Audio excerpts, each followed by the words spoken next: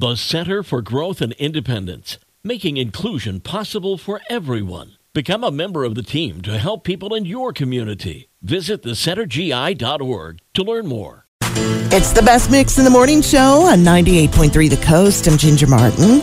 And here is today's music news for you.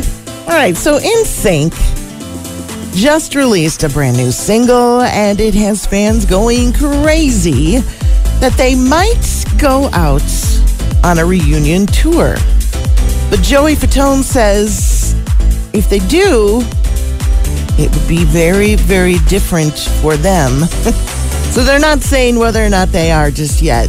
Joey would want to bring his two daughters along who are 22 and 13, and that he and his bandmates wouldn't want to party anymore.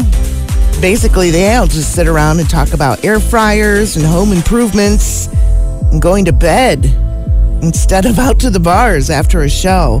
He says fans don't want to know stuff like this, but it is true.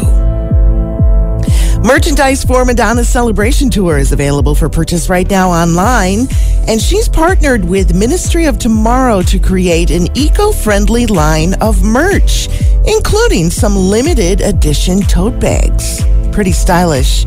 She's donating 100% of the proceeds to Raising Malawi and the Chima Vision Children's Center there.